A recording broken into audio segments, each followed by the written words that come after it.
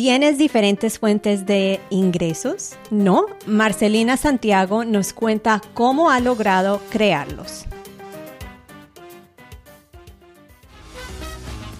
¿Estás cansada de estar batallando con ese dinero cada mes?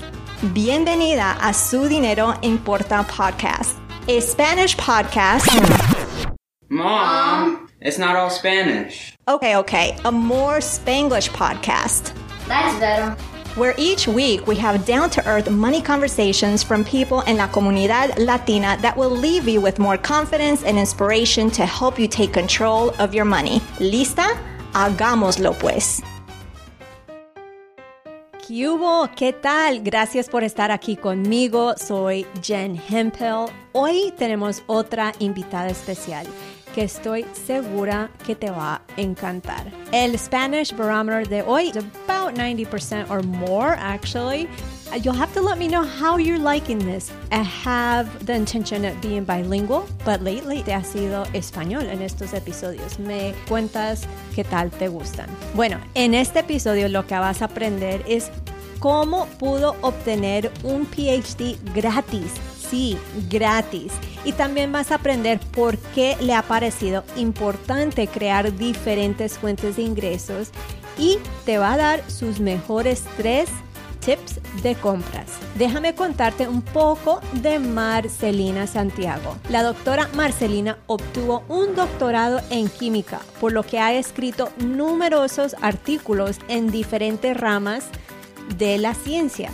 Ha logrado crear diferentes fuentes de ingresos y ahora se dedica a ayudar a otras mujeres que quieren ahorrar tanto en el hogar como en sus compras. ¿Lista? You ready? Vamos a conocer a Marcelina. Bienvenida, Marcelina, a Su Dinero Importa. Qué emoción de tenerte aquí conmigo porque de verdad has logrado bastante. Gracias a ti por la invitación. Bien contenta de estar en el podcast. Qué bien, pues quiero aprender de ti. Empecemos por conocerte a ti en el sentido de tu money story. ¿Qué observaste? ¿Qué escuchaste? ¿Qué experiencias tuviste? ¿Qué tuvo que ver con el dinero? Pues mira, como muchos latinos, nuestros papás son muy luchadores y muy trabajadores. Mi papá tenía 2 trabajos y mi mamá trabajaba en la noche y aparte de eso, los fines de semana se iban al pulguero aquí en Miami a hacer ventas de cerámica. Así que desde muy pequeña me di cuenta que había que trabajar muy duro para obtener el dinero. Yo creo que esa fue la mejor enseñanza de mis padres, que era enseñarnos a que había que trabajar muy duro, pero también nos enseñaron que a través de la educación se podría lograr una mejor vida. Mi papá, después ya de tener 3 hijos, estudiaba de noche. Él logró terminar un bachillerato en educación y se convirtió en un maestro. Se retiró yo hace unos años, pero fue maestro. Y eso me enseñó también que educarse valía la pena. Así que yo creo que esa es parte de mi historia, de mi money story, de cómo he logrado llegar hasta donde estoy. Ay, chévere. ¿Y tienes un PhD en química y trabajas en eso, pero también tienes un blog que se dedica a ahorrar y a ingresar más dinero? Entonces, cuéntanos, ¿cómo decidiste que además de tu carrera profesional, cómo decidiste en empezar el blog? Pues mira, sí, porque yo no tengo un background en finanzas. Como bien dijiste, mi PhD, mi doctorado es en química. Entonces, pero aparte siempre me ha interesado las finanzas y creo que he sido muy buena manejando el dinero en la casa.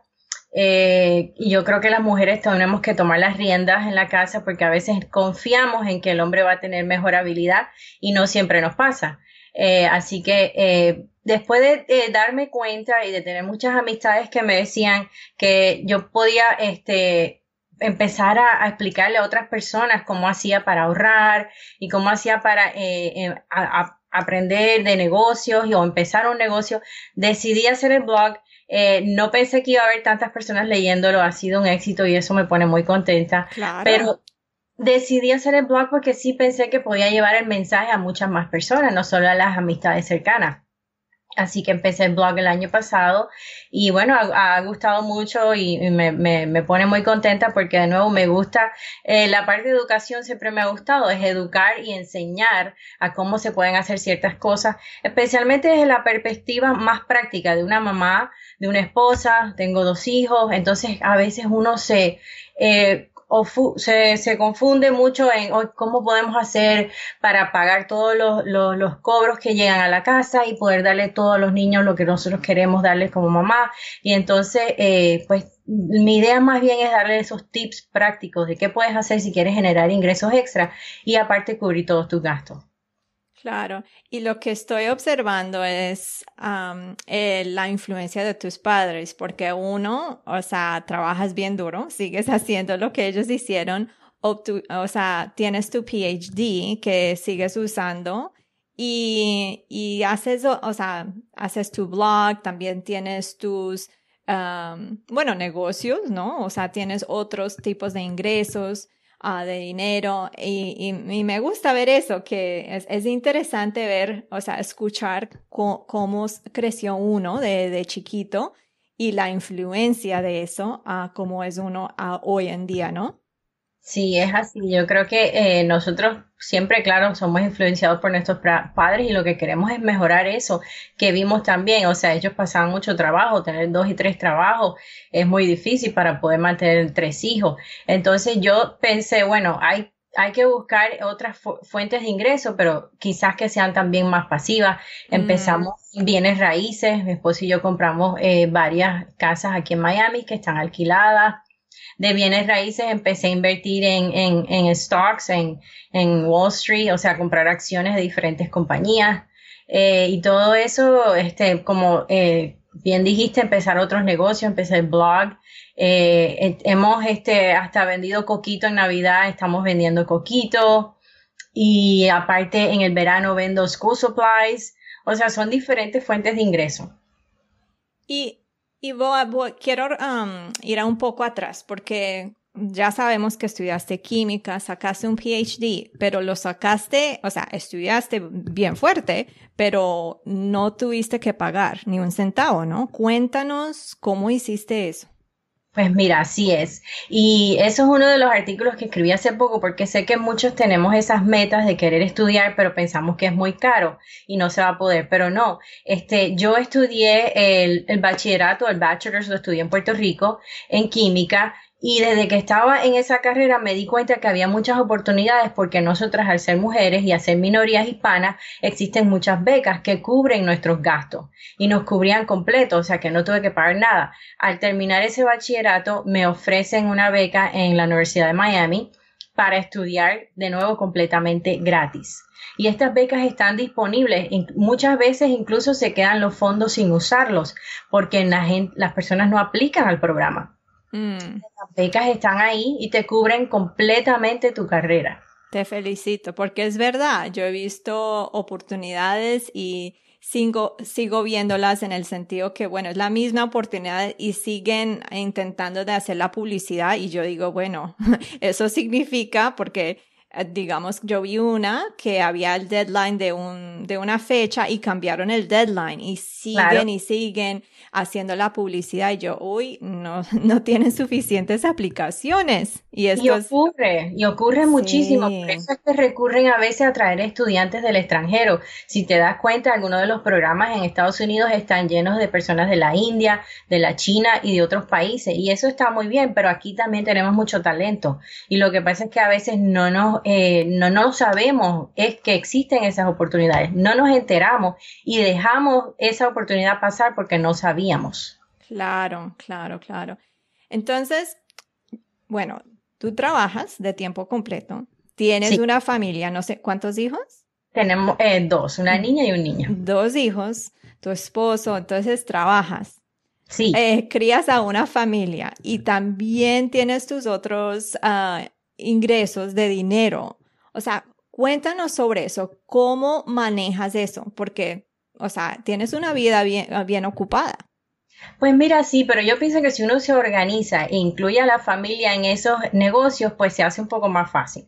Por ejemplo, el negocio de las bienes raíces, una vez ya tienes las propiedades alquiladas, es más pasivo, o sea, solamente que algo se rompa, tienes que ir a arreglarlo. Así que ese ingreso es un poco ya más pasivo, no envuelve tanto tiempo.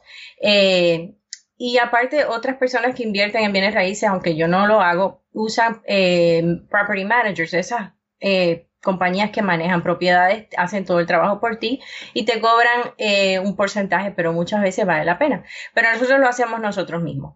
En el negocio de, por ejemplo, de los otros que hago son más pasivos también porque el blog me toma unas cuantas horas a la semana. Trato de hacerlo temprano el día sábado cuando los niños todavía están durmiendo. Y en el negocio de los supplies for school, que se llama la compañía, que son esos supplies de escuelas que se le venden a los padres, como la lista de útiles escolares que te piden al principio del año. En eso los niños me ayudan. De hecho, yo les digo que ellos son partes de la compañía y les digo que son miembros del board, les digo. Ay, qué lindos. ¿Cuántos años tienen tus hijitos? Tienen 11 y 12 años. Ay. Y entonces se les da un salario, les digo, se ganan un salario y me ayudan a hacer el empaque y hacer el delivery.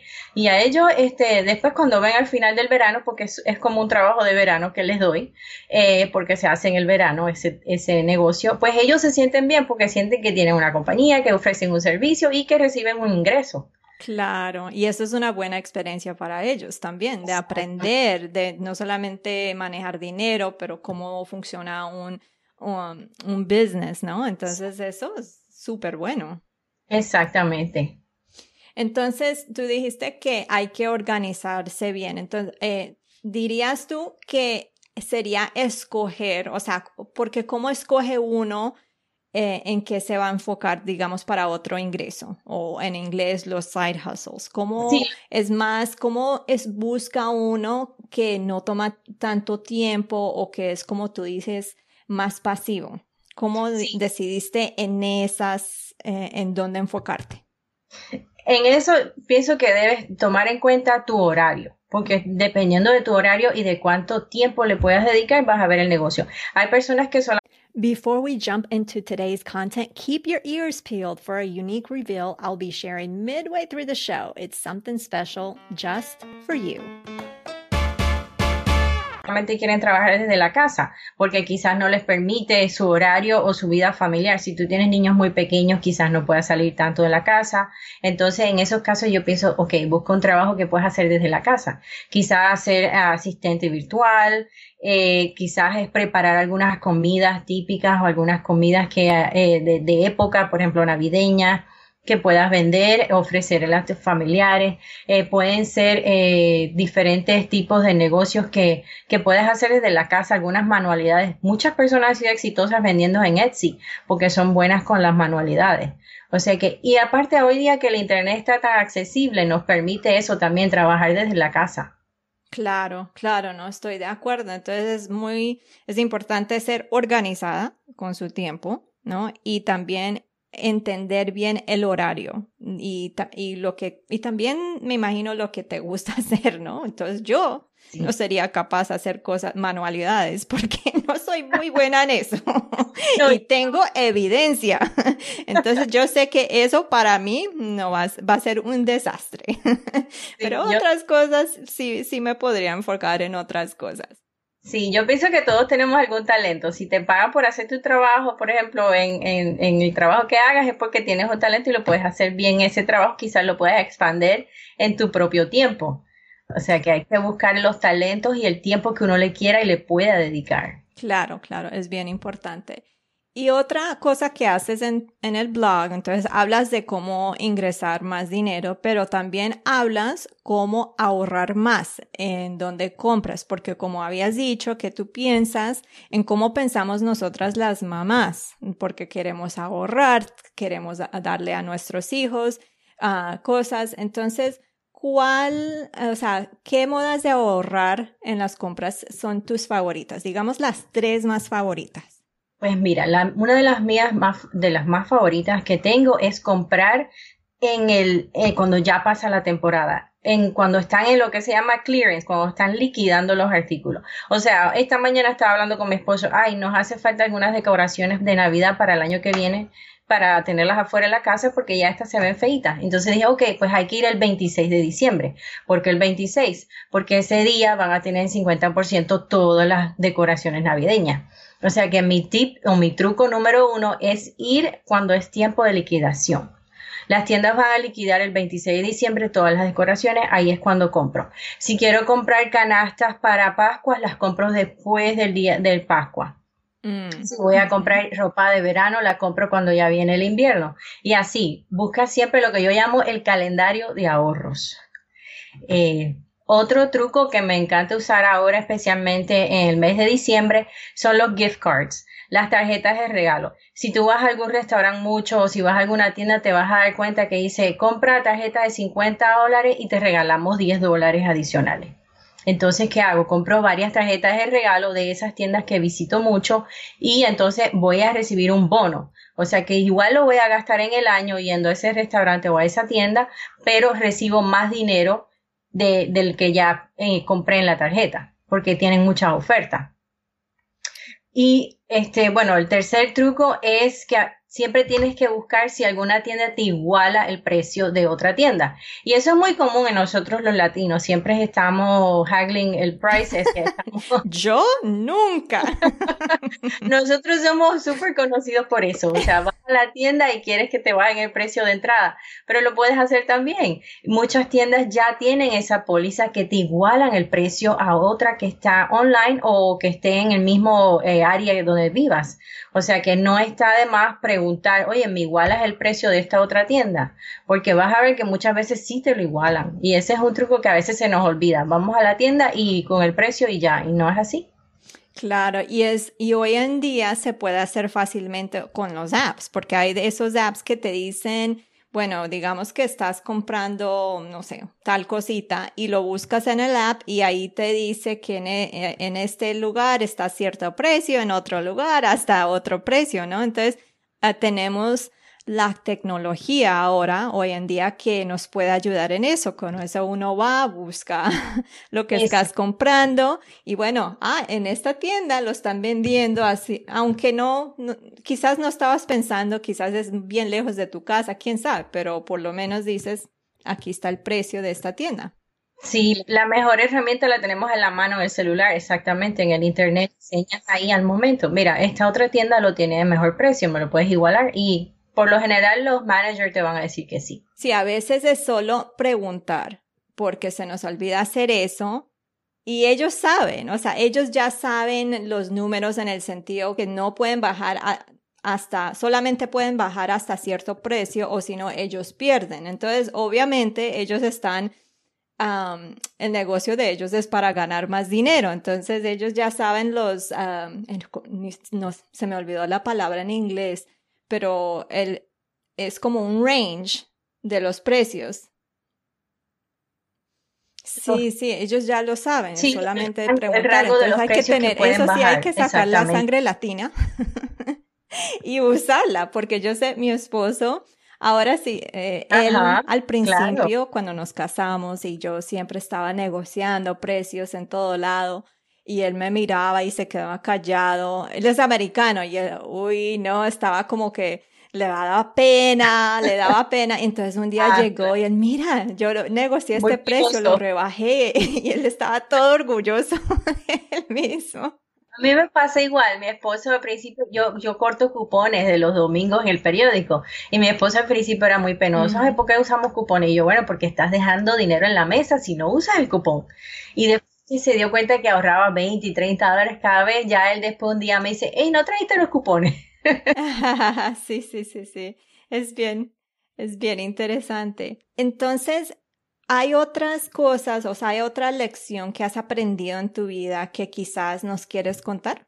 Pues mira, yo pienso que una de las lecciones es perder el miedo. Tenemos miedo, nos da pena, como tú dices, pero yo me doy cuenta que las personas que dejan el miedo a un lado o que lo haces con miedo, hazlo. Lo importante es hacerlo, lo que sea, el negocio que tengas en mente. Cuando pierdes el miedo y empiezas a hacerlo, te das cuenta que así es como piensan las personas que llegan lejos, que pierden el miedo a emprender. Así que yo creo que esa es una de las lecciones que me ha demorado más tiempo que he aprendido. Me gusta, porque a veces, o sea, yo también he pasado por eso, ¿no? Porque yo tengo ese perfectionism, y me ha tocado, o sea, soy una persona progresando en eso, porque yo pienso, no, todo tiene que ser perfecto, no puedo fallar, pero a veces al fallar, no, uno puede aprender más, ¿no? Y siempre, y no es decir que uno, digamos, uno falla y ya, se acabó la cosa, ¿no? Es seguir y seguir luchando, seguir haciendo cosas, porque uno está, en la vida de uno se está transformando, ¿no? Las cosas cambian, a veces los intereses cambian, a donde uno va o lo que quiere hacer cambia. Entonces hay que seguir y no decir, bueno, fallé en esto y ya, se acabó, no puedo, No, no puedo seguir. Y a veces se nos adelanta alguien porque te demoraste tanto pensando en hacerlo perfecto en vez de ya hacerlo de una vez, que después dice, pero esa idea era mía, pero bueno, no la hiciste. Muchas gracias, Marcelina, por estar aquí con nosotras y por compartir de tu vida, lo que has aprendido. Te agradezco un montón y por el ejemplo que estás dando a nuestra comunidad, porque eso es bien importante. Necesitamos más mujeres como usted y más mujeres que son emprendedoras, que nos den el ejemplo. Eso yo creo que falta en nuestra comunidad. Así es, gracias a ti, Jennifer, por esta invitación, y la verdad es que siempre me encanta darle esos trucos de cómo ahorrar más a todas las personas que conozco. Que lo sigues haciendo. Gracias. ¿Qué pensaste? What did you think? Buena información, ¿no? Para conocer más de Marcelina, Santiago, puedes ir a ahorrarmas.com y eso lo voy a tener en los show notes. Lo que quisiera que te quede en la mente es que crear diferentes fuentes de ingresos es supremamente importante. Lo digo especialmente pensando en lo que pasó recién con el cierre del gobierno y cómo dejó mucha gente sin pago. ¿Te puedes imaginar un mes o 2 meses sin el pago que tienes? Piénsalo. Entonces, por eso es bien importante pensar en otros tipos de ingresos.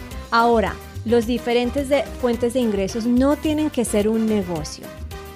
Hay muchas opciones hoy en día, como lo que llaman los side hustles. Puede ser cosas como el Uber Eats, puedes hacer el dog walking, tutoring, cosas así. Algo que te interesa, eso es importante. Algo que te interesa, que te gusta hacer y quizás que es un talento tuyo. Claro, podría ser algo que quizás no te gusta hacer, pero por el momento es necesario, también puede ser así. Pero es bueno, si lo vas a hacer a largo plazo, hacer algo que te interesa, que te gusta y que es un talento tuyo. Si después de esta conversación todavía no te sientes segura en sí misma y te sigues sintiendo incómoda en pensar en crear diferentes fuentes de ingresos, o quizás no sabes cuánto dinero debes de ingresar para cumplir tus metas, te invito a que agarres una copia del My Daily Money Ritual. Esta copia te puede aumentar tu confianza y facilidad en la forma en que manejes tu dinero sin ningún estrés adicional. Lo puedes encontrar en jenhempel.com/SDI. La próxima semana vamos a explorar por qué a las mujeres no les pagan lo suficiente. Estoy investigando, leyendo mucho y voy a compartir con ustedes lo que he encontrado y claro que mis pensamientos. Eso es todo por hoy. Quiero agradecer a Marcelina por estar con nosotras, por compartir y también por enseñarnos algunas cositas. Para encontrar más de Marcelina puedes ir a los show notes de hoy en jenhempel.com/SDI19. Si te gustó este episodio y te gusta este show, este podcast, te agradezco mucho, pero mucho si lo compartes con tu familia, tus amigas, tus colegas o alguien que acabas de conocer. Nunca se sabe la realidad de la vida financiera de uno y el solo hecho de compartir este podcast puede dar la motivación, el empuje que necesita esa persona. Gracias de nuevo por estar aquí conmigo y nos hablaremos el próximo viernes. ¡Chao!